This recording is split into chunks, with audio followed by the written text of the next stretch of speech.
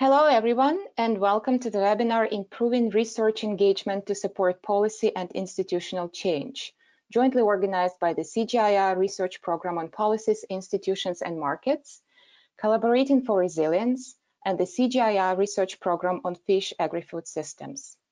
My name is Evgenia Anisimova. I am Communications Manager with Policies, Institutions, and Markets Program, and it is my pleasure to moderate today's webinar. Too often, research aiming to inform public policies or strengthen institutions for effective policy implementation remains disconnected from the real political economy of policy and institutional reform. This webinar will present a new rubric to assess opportunities for research partnerships that navigate this complex terrain of power and leverage sometimes unexpected spaces of engagement. Let me briefly introduce our speakers. Our main presenter is Blake Rotner, founder and executive director of Collaborating for Resilience, an international nonprofit initiative working to strengthen equitable environmental governance and interconnected resource domains and landscapes. Blake is also a member of the Scientific and Technical Advisory Panel of the Global Environment Facility, where he provides guidance on the design of GEF strategy in the areas of international waters, environmental security, and resilience. He's the immediate past Director General of World Fish. We also have a great panel of discussants who will give their perspectives after Blake completes his presentation. We will hear from Danielle Resnick, Senior Research Fellow and Team Leader on Governance with IFPRI, Philippa Cohen, Program Leader, Resilient Small-Scale Fisheries with World Fish, and Jonathan Mockshell, Agricultural Economist with Alliance of Biodiversity and SEAT. The presentation will last for about 15 minutes, followed by the panel discussion for about 10 minutes. Then we will have a Q&A session to answer the questions from the audience. We invite the webinar participants to send in questions via the chat window on the right side of your screens. We will collate the questions and group any that are similar in content. We will then relay them to our presenters and panelists. When you ask your question, please let us know who and where from you are and what organization you represent if applicable. Please also let us know to which speaker you'd like to address your question. And finally, we are recording this webinar and will make it available on our website shortly after the live session. We hope you will enjoy this webinar. And with that, over to you, Blake. Wonderful. Thank you, Evgenia. Thank you to everyone for joining today. It's great to be here with a wonderful panel to discuss these issues, which are challenging and timely, I feel. One of the things I'd like to do to set us off is to talk a little bit about the origin of this work, because it grows upon a commitment that the Policies, Institutions, and Markets program, PIM, has to strengthening inclusive natural resource governance as one of its priorities. It builds upon the efforts of the Fish Research Program to more explicitly, more specifically in the domain of small-scale fisheries, develop equitable and sustainable resource governance strategies. And it draws on the experience of CORE, Collaborating for Resilience, in the area of multi-stakeholder dialogue in particular in this domain, and benefits from the support of the Oak Foundation as well. And one way of thinking about what we're aiming to do is bring some structure to what is an inherently messy process of policy and institutional reform, specifically in understanding what are the factors that influence policy and institutional reform processes, what are the opportunities for research to constructively engage in these, what roles do we play as researchers, and what do we seek to play to be more effective? And in a sense, these are questions that are long-standing. We're not going to provide all of the answers by any means, but they're also ones that have become, in some ways, even more complex in this era of COVID. And that's because, on the one hand, it's simply harder to travel and to meet in person with the sorts of actors that we need to be in touch with to have a good understanding of how to influence these processes. And on the other hand, because rural communities are even more at risk in so many places and facing greater challenges of food security and poverty. So in this context, understanding that these are difficult questions, what we're putting forward is three things. A rubric, like Evgenia mentioned, to help assess the opportunities for research engagement. We're going to talk about three cases that illustrate this at national and regional levels, and then wrap up with 4 principles to guide effective research partnerships. So one of the foundations for the rubric is this model around the factors that influence policy reform processes. And this comes from the work developing this kaleidoscope model that Daniel Resnick on the panel has led. And it identifies 5 phases that are not meant to be sequential, but actually can happen in tandem and in different sequence. And the key determinants of what actually supports or blocks policy change at each of these phases. And so building upon this, what we're asking is how can research engagement usefully support or influence each of these phases of change? And some of the answers are pretty straightforward. There can be efforts to build an analysis of underlying problems and convene actors to help set the agenda. There can be efforts to assess specific policy options and their implications, efforts to support exchange of experience and dialogue between those who might oppose and support reform efforts to influence adoption. There can be efforts to leverage the evidence of research to support institutional capacity building of key governmental and non-governmental actors, and of course, outcome evaluation efforts. But each of these speaks to very complex dynamics of power. And one of the things that we thought it was really important to do is to look more closely at understanding the particular opportunities for engagement and influence within this complexity. And so the second element that we draw upon is this power cube, and this comes from Gaventa and colleagues. And it makes the distinctions between local, national, and global levels of power and influence. That's pretty straightforward, but also a bit more subtly between different forms of power that have to do with visible forms that include clearly public setting of rules and decision making, more hidden forms of power that might be setting the agenda that frames the debate, and invisible forms of power that have to do with shaping meaning and underlying value, including cultural norms. Alongside that are spaces of engagement that have to do with the closed behind door type negotiations that often influence decision making, perhaps invited spaces that include formal policy dialogue or consultation efforts, and claimed or created spaces that have to do with the efforts of social movements, for example, to bring new issues to the agenda and to demand attention in policy processes. So given this complexity, we ask, what are the potential modes of research engagement that can help navigate this effectively? And this is the result, the rubric that we offer for thinking through the key questions that need to be asked in planning and implementing effective research engagement. What phases of the policy process do we aim to influence?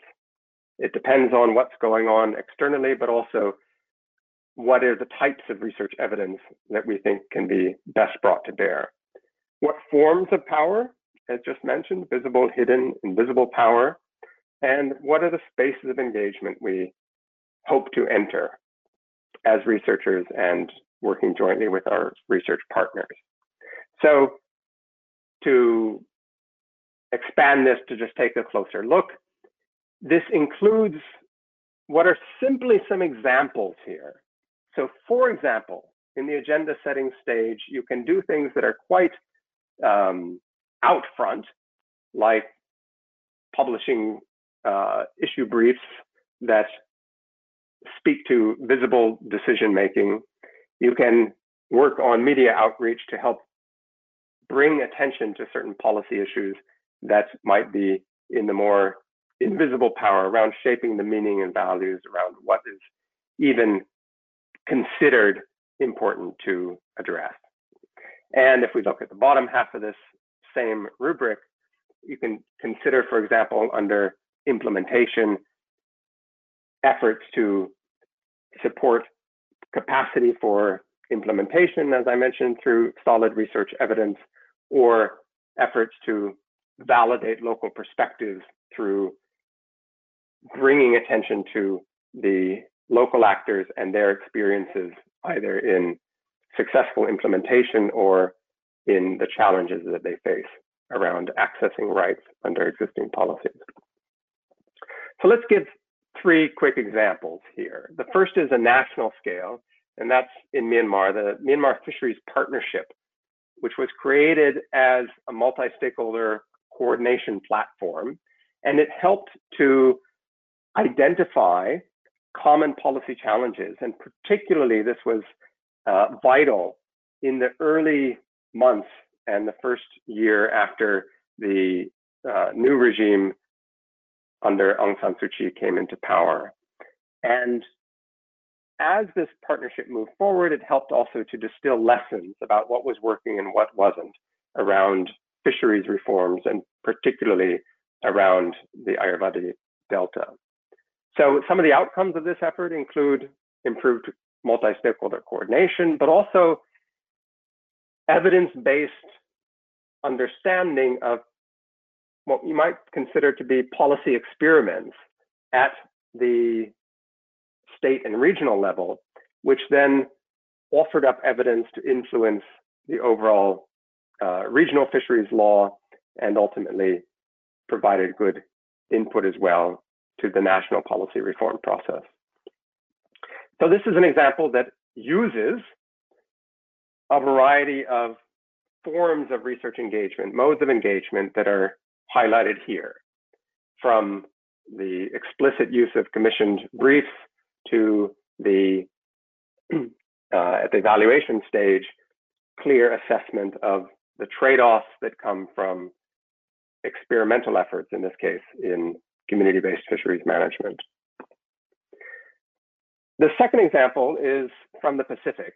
And what this effort did is it aimed to look at the fit between existing global policies and norms, like the small-scale fisheries guidelines, and the national and regional policy priorities, helping to build dialogue among those different actors engaged in these processes, undertake interviews to understand what were their particular perspectives and their sense of fit as well as misfit between these different layers of policy.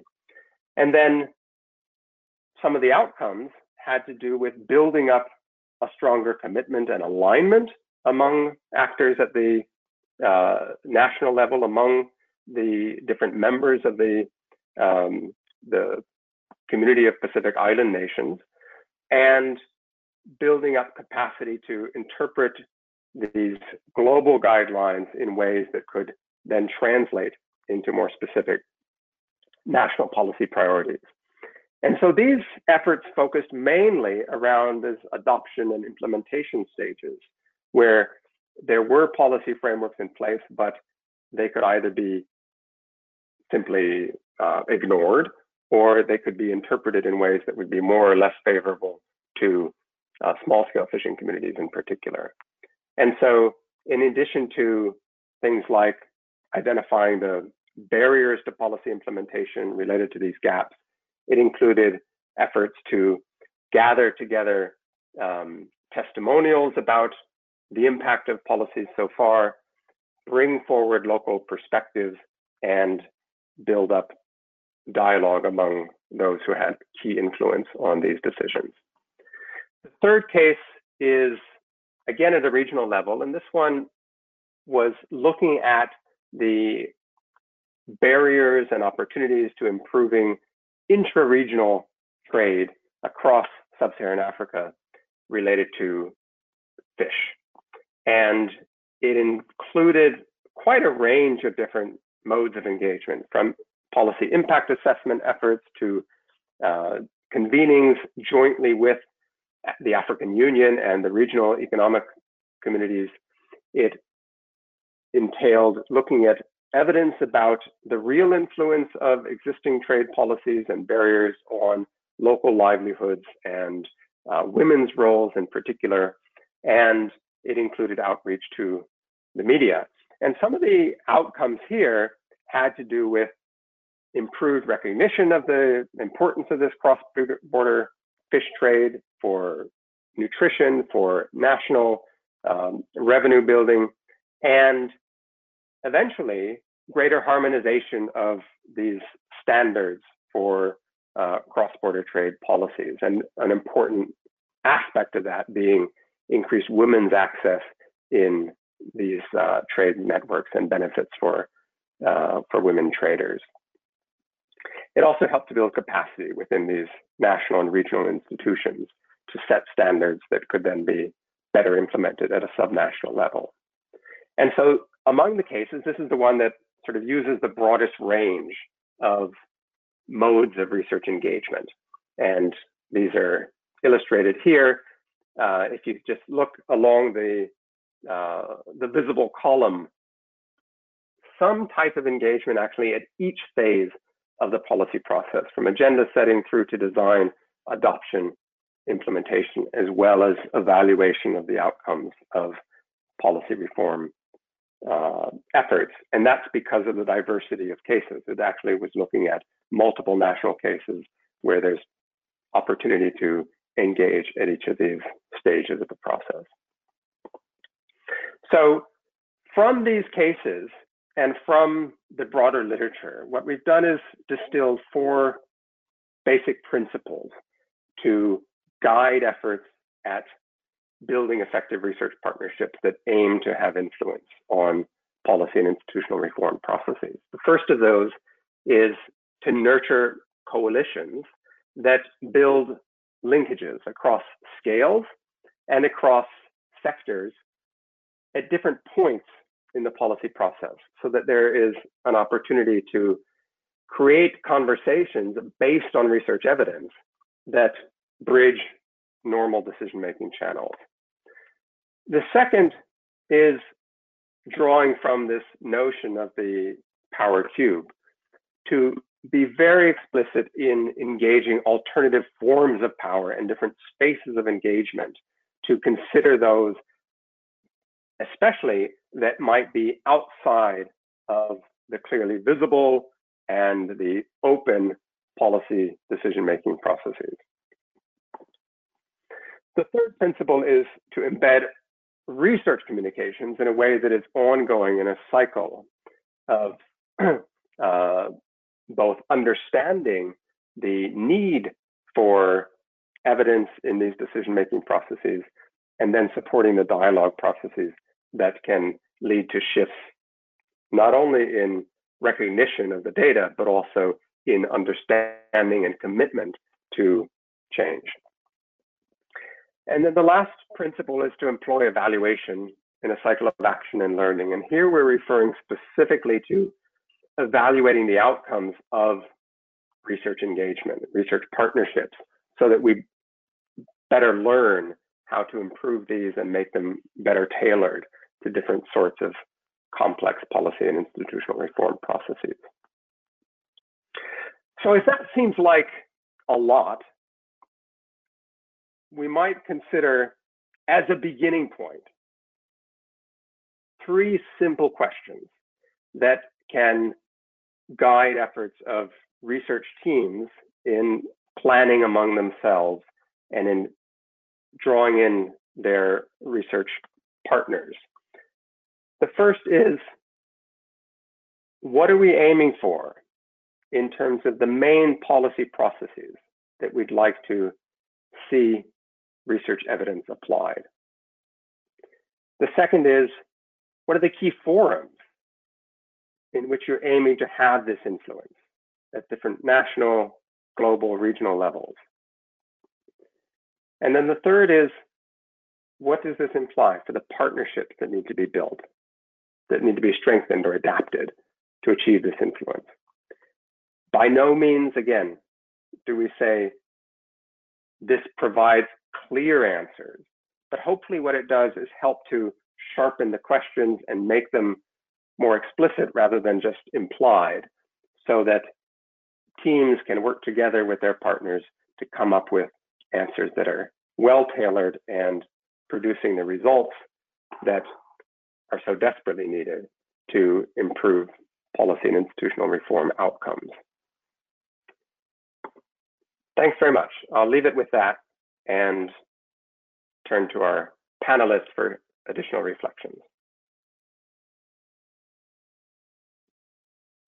Thanks very much, Blake.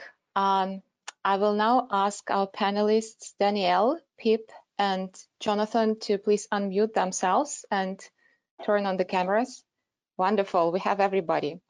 So we will start with remarks from Danielle Resnick, International Food Policy Research Institute. Over to you, Danielle. Okay, well, thanks very much, Evgenia, and thanks especially to Blake for really important work. And I do want to first just start off by congratulating him and his colleagues for this work. We all know that bridging the kind of policy research interface is a long-standing issue for researchers and scientists, especially those of us who work in an applied setting, such as IFPRI, WorldFish, and other institutes of the CGIAR. Many of us are taught how to do robust empirical work, but then we often have to rely on trial and error to figure out how to have our work have meaning and to influence decision makers. So I think this issue of bridging the research policy interface has been and will continue to be so critical for all of us in this setting. I also think the focus on small-scale fisheries is a really important area to embed this work, because it really is a hard test for policy influence, as Blake and his colleagues show. It's an area that traditionally receives less attention than crop agriculture. It's very complex from a governance perspective, and policy reforms involve confronting many trade-offs and dealing with many different vested interests. So I think learning what works in this policy arena holds great promise for being applicable in a broader range of policy settings that may be less complex or less marginalized.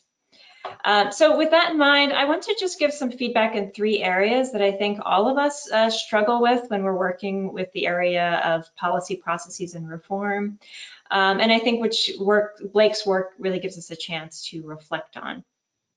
So the first point is really this issue of acknowledging the role of power and political economy in policy processes. This comes to the fore in many of the frameworks that Blake presents, specifically Gaventa's Power Cube, which really adds some greater weight to the kaleidoscope model. But then in the discussion of the case studies, some of these issues seem to disappear. We often don't see, how the relationships between different actors in the cases were equal or unequal. It seems that they very much were on the same page. They were all interested in kind of the greater good in dealing with small-scale fisheries reform. So I think, showing empirically how these issues of invisible and hidden power actually play out would very much strengthen this work. It's very important to help us operationalize that second principle of Blake's about engaging with different forms of power, but also if we want to come back to that fourth principle about evaluation. So how can we actually operationalize these different forms of power? How can we see them on the ground? I think related to that, the second point is, operationalizing some concrete concepts that underlie Blake's recommendations and that we all recognize are quite key. So for example, Blake brings up the issue of making sure that policy actors interpret the credibility, the legitimacy, and the salience of our research findings. But how do we measure this idea of credibility? For example, and credibility to whom? Is it those actors with the visible power, with the hidden power, with the invisible power? Who do we need to get on our side? Presumably everyone, but who do we prioritize when we have scarce time and resources?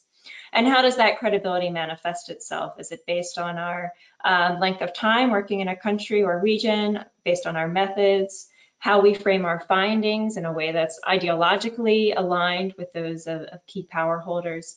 So I think pushing more on these concepts in Blake's and other work that looks at the policy process are quite critical because they're very socially contested in and of themselves. And then third and relatedly, there's an important issue that Blake brings up in his work about the need to practice self-critical reflection on the researcher's part in relation to the institutional and policy context. I agree this is absolutely critical for us to reflect on our own role in that research process. But then in the case studies, there's not too much reflection on, for example, World Fish's positionality in these examples, or the role of key donors like the European Union and Australia that played a key role in pushing for some of these reforms. So would we consider our own role as researchers as having some type of hidden power in and of ourselves?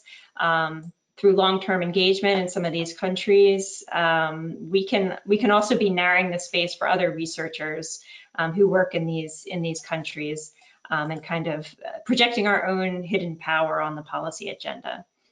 So in sum, I think there can be a little bit more tightening between these really interesting frameworks and the operationalization of these concepts with case studies, so that researchers can really understand how to recommend, how to implement and pursue the recommendations Blake offers.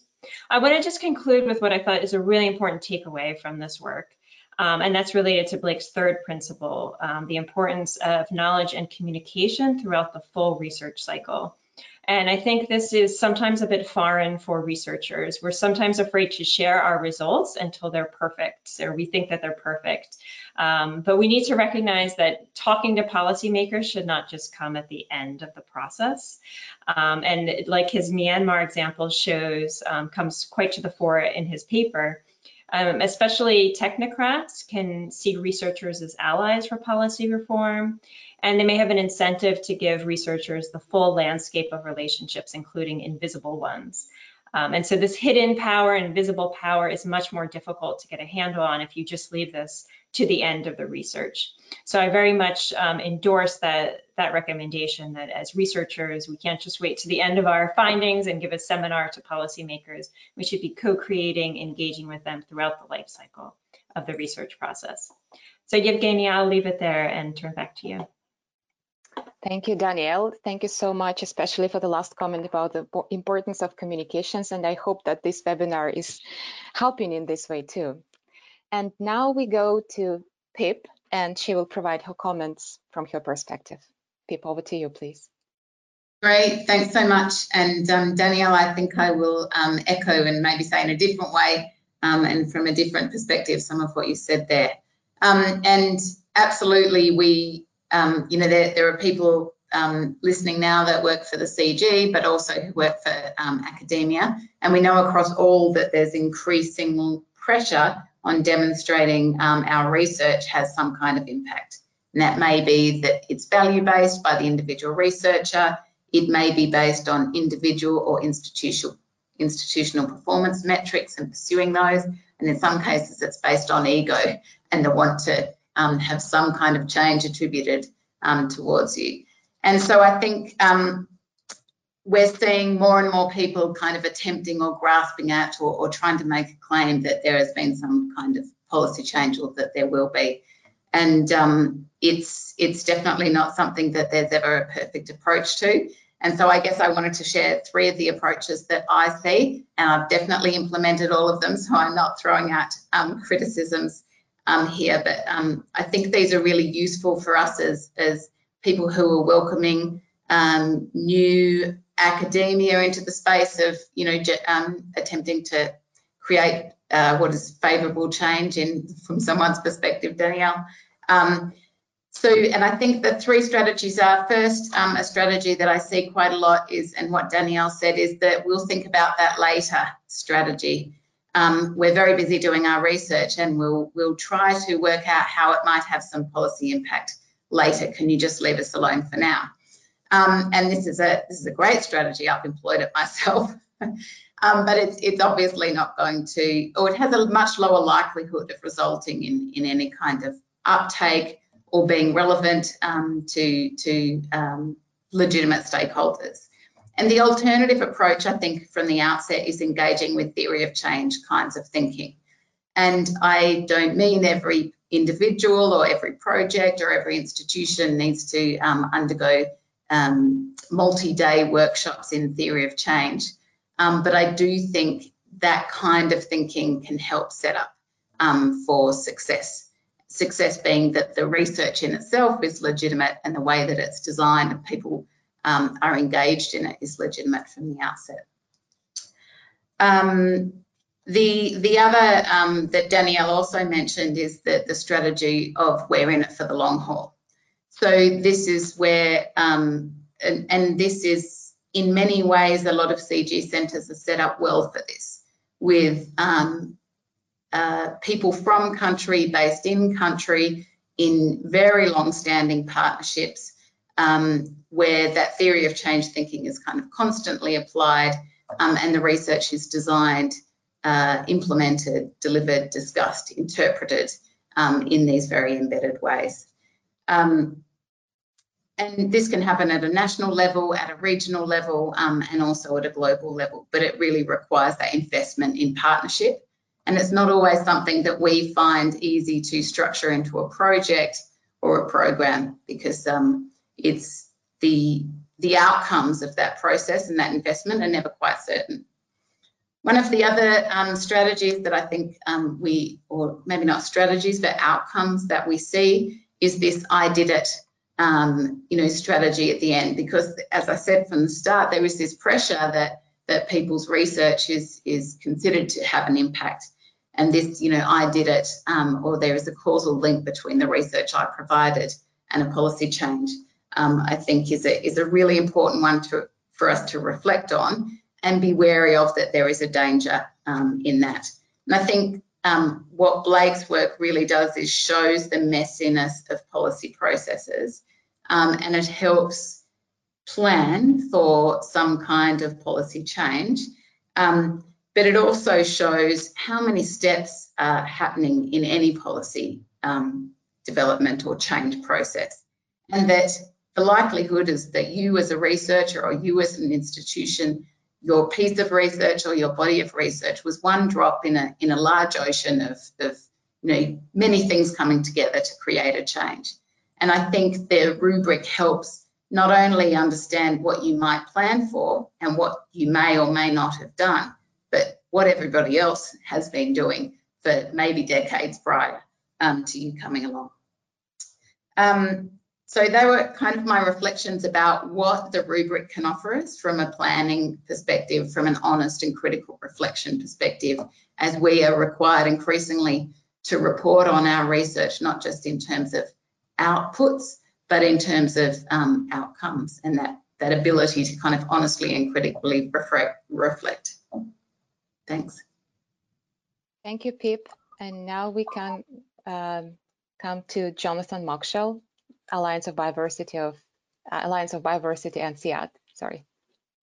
Great. So I have to say that policy system and policy subsystems are very complex, not very easy to understand. And some of this complexity is because of the differences in ideas, different coalitions, the kind of evidence that comes in, and what type of evidence people tend to use, or where people even source their evidence from. And I find the rubric framework very innovative. So congratulations to Blake and colleagues.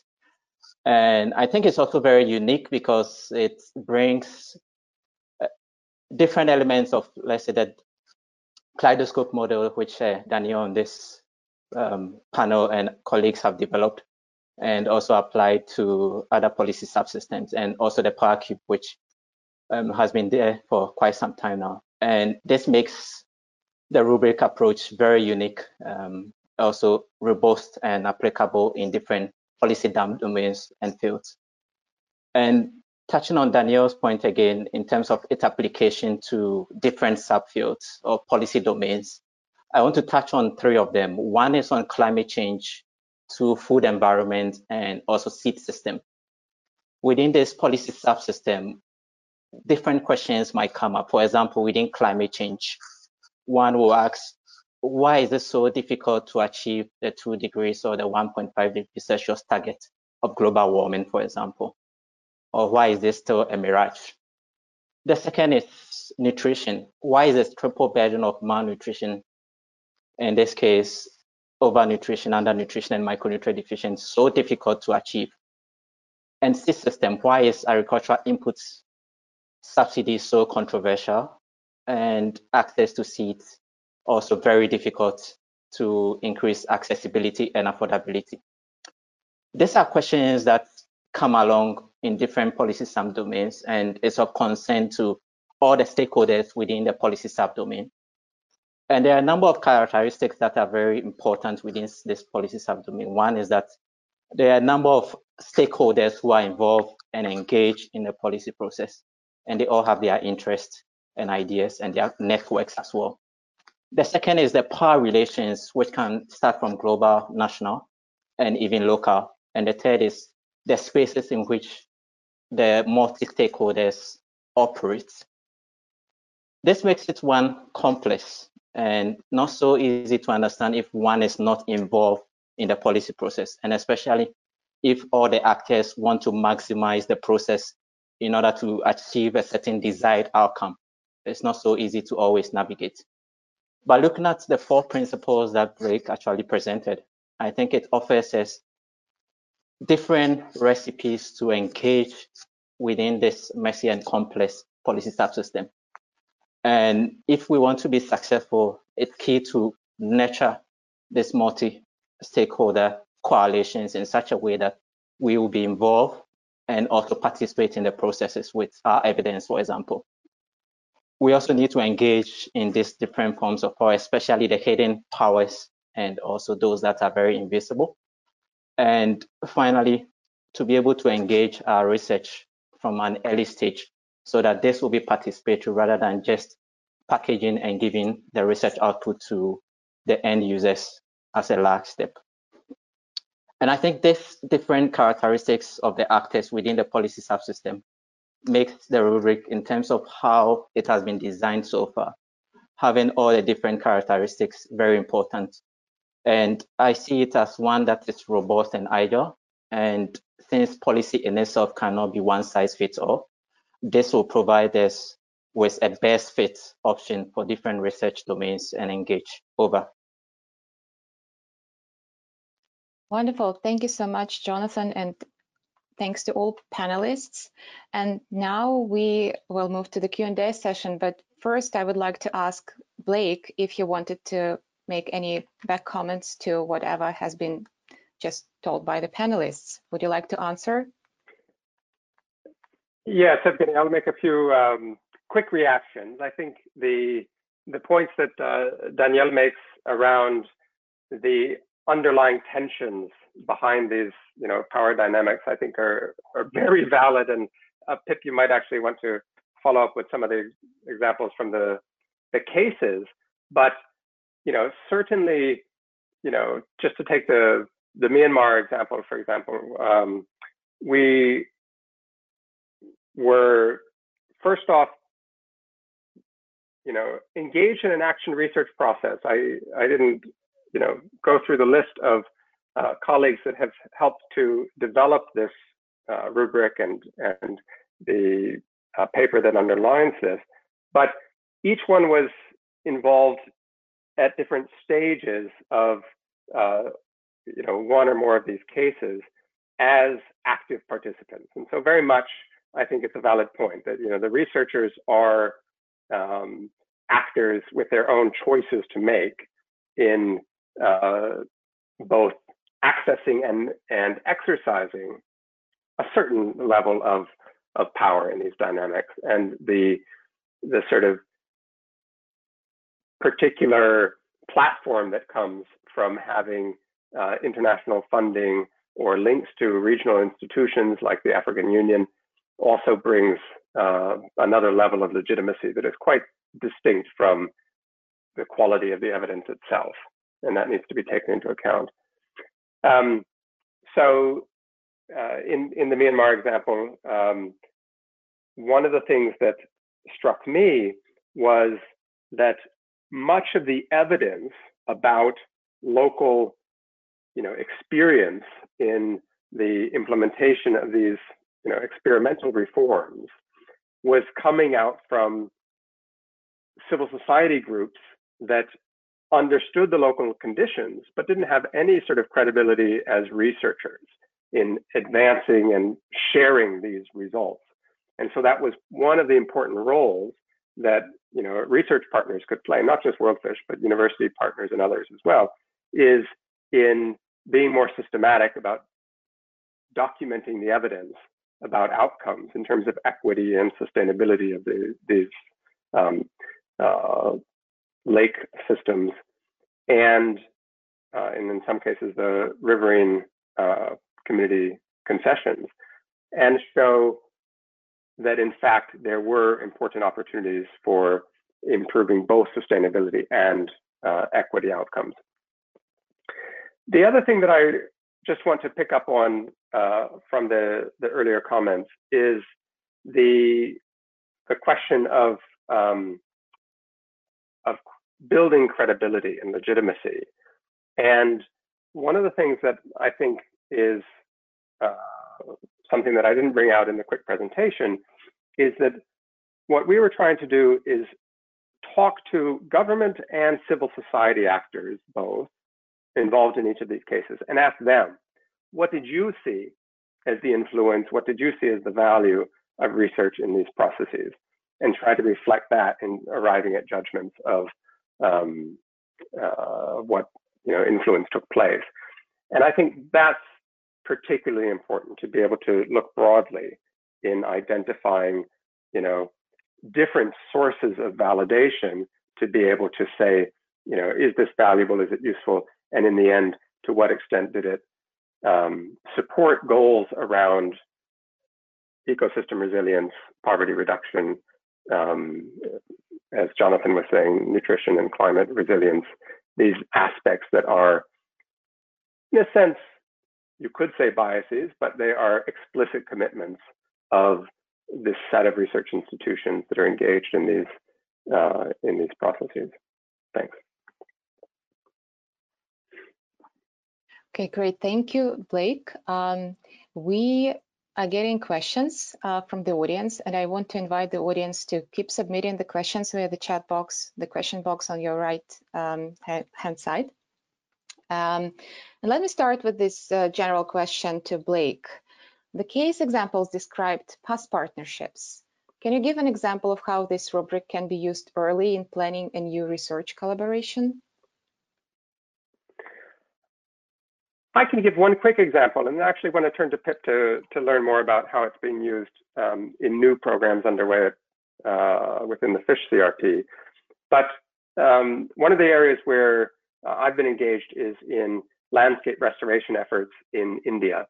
And one of the big obstacles there is that there is not much recognition for the importance of the commons, of pasture lands and forests in meeting existing policy commitments around climate adaptation and resilience, around job creation and growth, for example. And so one of the partners that we're working with, Foundation for Ecological Security, is trying to identify how do we bring evidence to the policy debate that demonstrates how restoration efforts improve local livelihoods and improve the rural economic dynamism as well, and respond to the COVID crisis in terms of the return of youth to the countryside. So this is an example where working with those who are engaged in trying to apply the evidence to speak systematically to media professionals, to officials in policy planning agencies at state and national level and so forth, to try to understand from them, what is the evidence that you think would be most useful in elevating this side of the agenda, and using that to then work backwards and say, okay, how do we undertake the kind of analysis that will be seen as robust and legitimate in these policy processes. But I wonder, Pip, whether you might give an example as well in terms of current work and new work underway. Great, thanks. And I was also going to reflect a little bit on the power question from Danielle. I'll try to weave them together seamlessly. So I wanted to talk a little bit about a large initiative called the Illuminating Hidden Harvest Initiative, which is led by WorldFish, FAO, and Duke University. And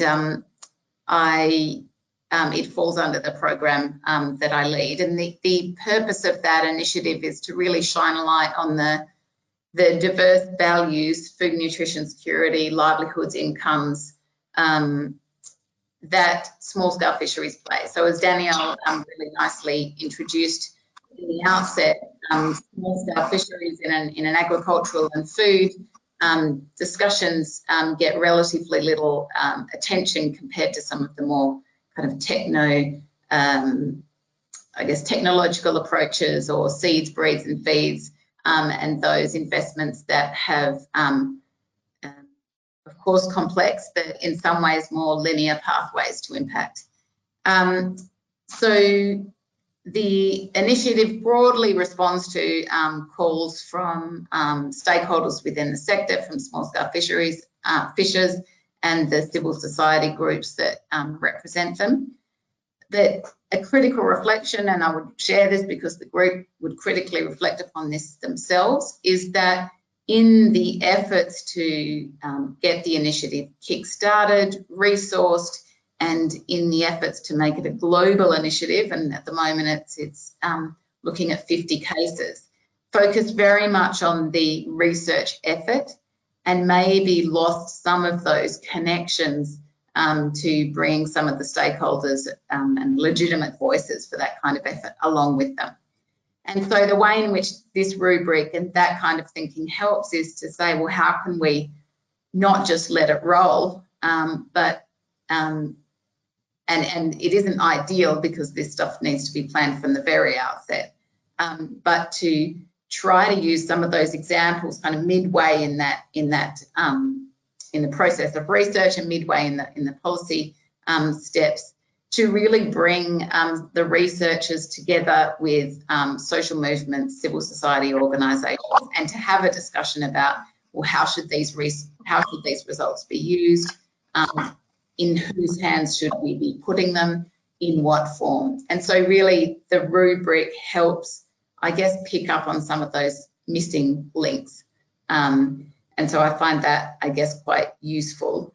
It also helps at that end stage of thinking through, I guess one of the other approaches we see a lot, and it is a more straightforward one, is the approach that we hope policymakers will be reading the paper. I mean, we all know that they won't be reading a paper, but there's just too much hope that somehow publishing our research will somehow find its way magically to policymakers and influence.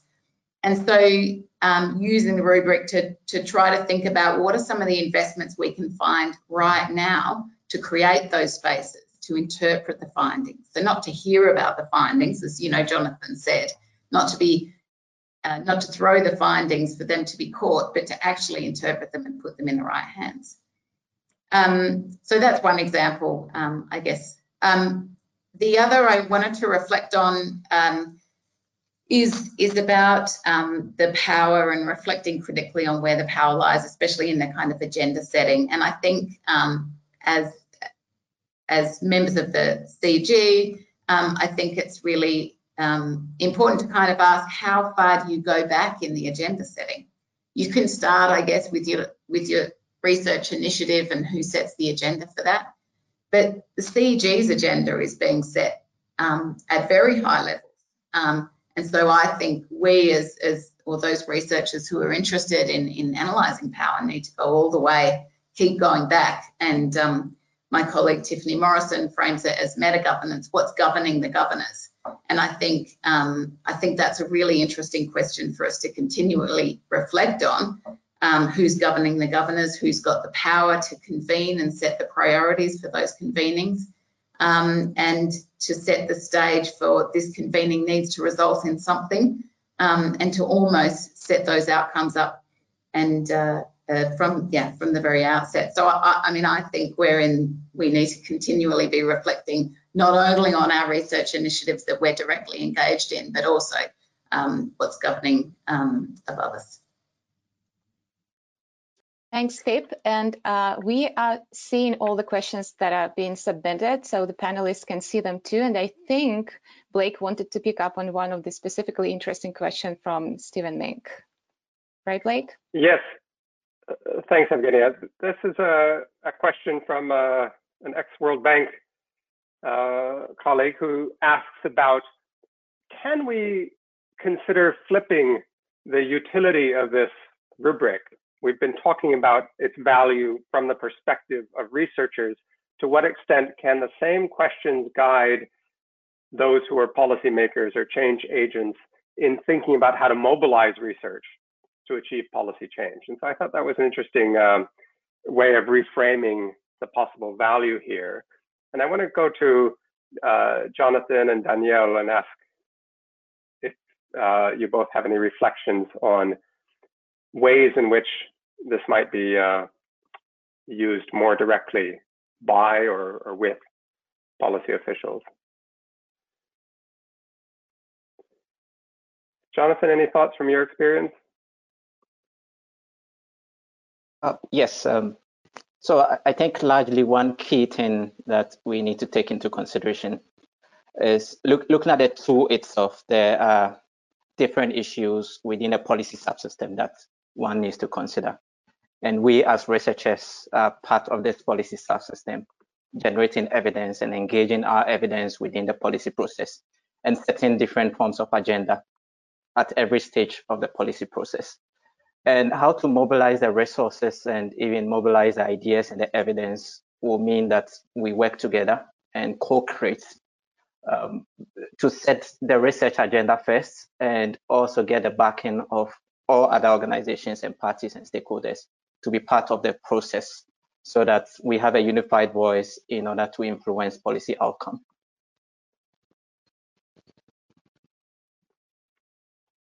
Danielle, any further comments on this? No, I think it's a great point, and I think it kind of points to me that all research is not used for the same purposes. And I kind of think back to this framework of Carol Weiss from many years ago, but she differentiated 3 types of research. This instrumental research, which is really filling a gap. There's evidence gap. It kind of fits your informal cross-border fisheries example in Africa. There was this research gap, and you had a lot of researchers able to fill that.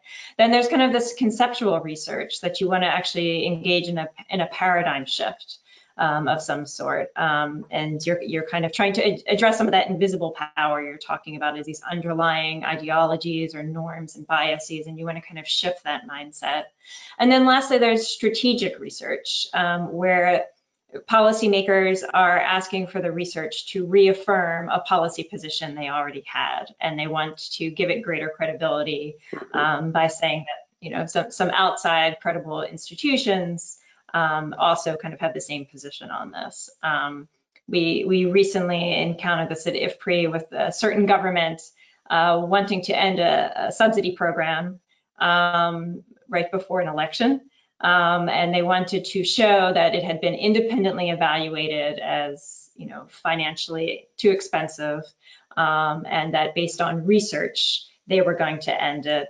And it wasn't just a kind of a politically motivated decision to save money in these kind of difficult financial times. So I think just being I think the rubric can certainly be flipped and used by policymakers, but we need to think about research is heterogeneous. It's not equivalent. It can be used for different motivations of policymakers. So, thinking about what are the motivations, the incentives of what we see as policy champions, and then how they are using our research is quite key. Thanks, Danielle. I just want to remind that we have about 5 minutes left of this webinar, and we have many questions that started to come by the end of the event. Blake, do you want to address something that you see interesting, or do you want me to pick up for you? Yes, let's just pick up one that has come from Courtney Buck, who has a background with USAID and other initiatives. And she's asking, given the complexity of navigating policy change, as well as the number and diversity of stakeholders involved, what are some promising practices and or platforms for strengthening and reinforcing this kind of coordination capacity at local and national levels? And I think this is an important question because it points to the challenge again of communication and dialogue, not only in getting information out there, but in trying to find ways that it's well understood and deliberated. And I know from my recent work in India as one example, the efforts are to build these multi-actor platforms that endure at the district level and support coordination committees at the state level, often to implement existing policies effectively in ways that can, again, apply towards restoration of the environmental commons and local livelihoods.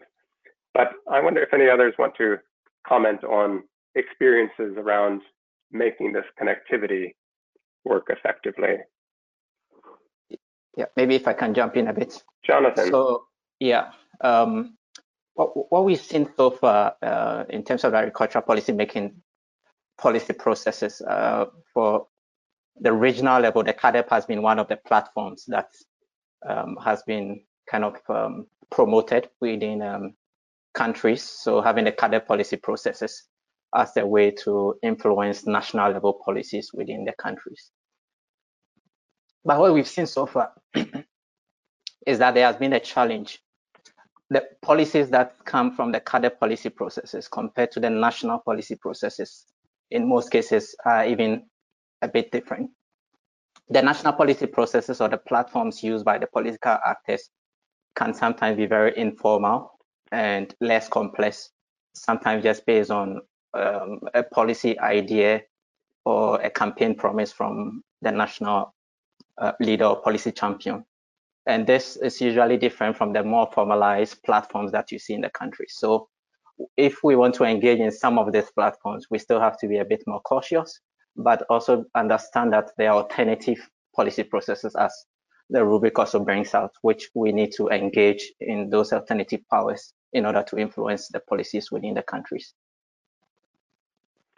Thanks, Jonathan. I know we're in our wrap-up moment now to end on time. I just want to close with a thought from responding to a question that Rosalind Goodrich has put in from IIED. She's asking about involving communications professionals in the process. And very much what we mean in terms of the principles is that it's not just researchers thinking about communication, but it is very much bringing in those specialists to plan from the start, not only what's the evidence, what are the messages that we're aiming for, but also very much how those can be communicated, taking into account in-person dialogue efforts, social media, policy briefs, a whole range of ways of catching the attention and really encouraging the thoughtful back and forth of actors at different stages of these processes. Great. Thank you, Blake. Thank you, everyone. Thank you so much for all the participants. We had about 80 people joining the webinar. That's wonderful. And we have many questions that probably have not been addressed in the time of this webinar. We will definitely relay them to the panelists and the presenter. And if there is some interest to follow up, we'll kind of put you together in contact. This webinar has been recorded and it will be available on our website on the event page that you have probably visited before. We will also send you an email with a follow-up link, and the webinar will be available in 3 formats: the YouTube recording, the full recording, the slides, and a podcast. So feel free to share and feel free to subscribe for our alerts to know about the future events. Thank you very much and have a great day.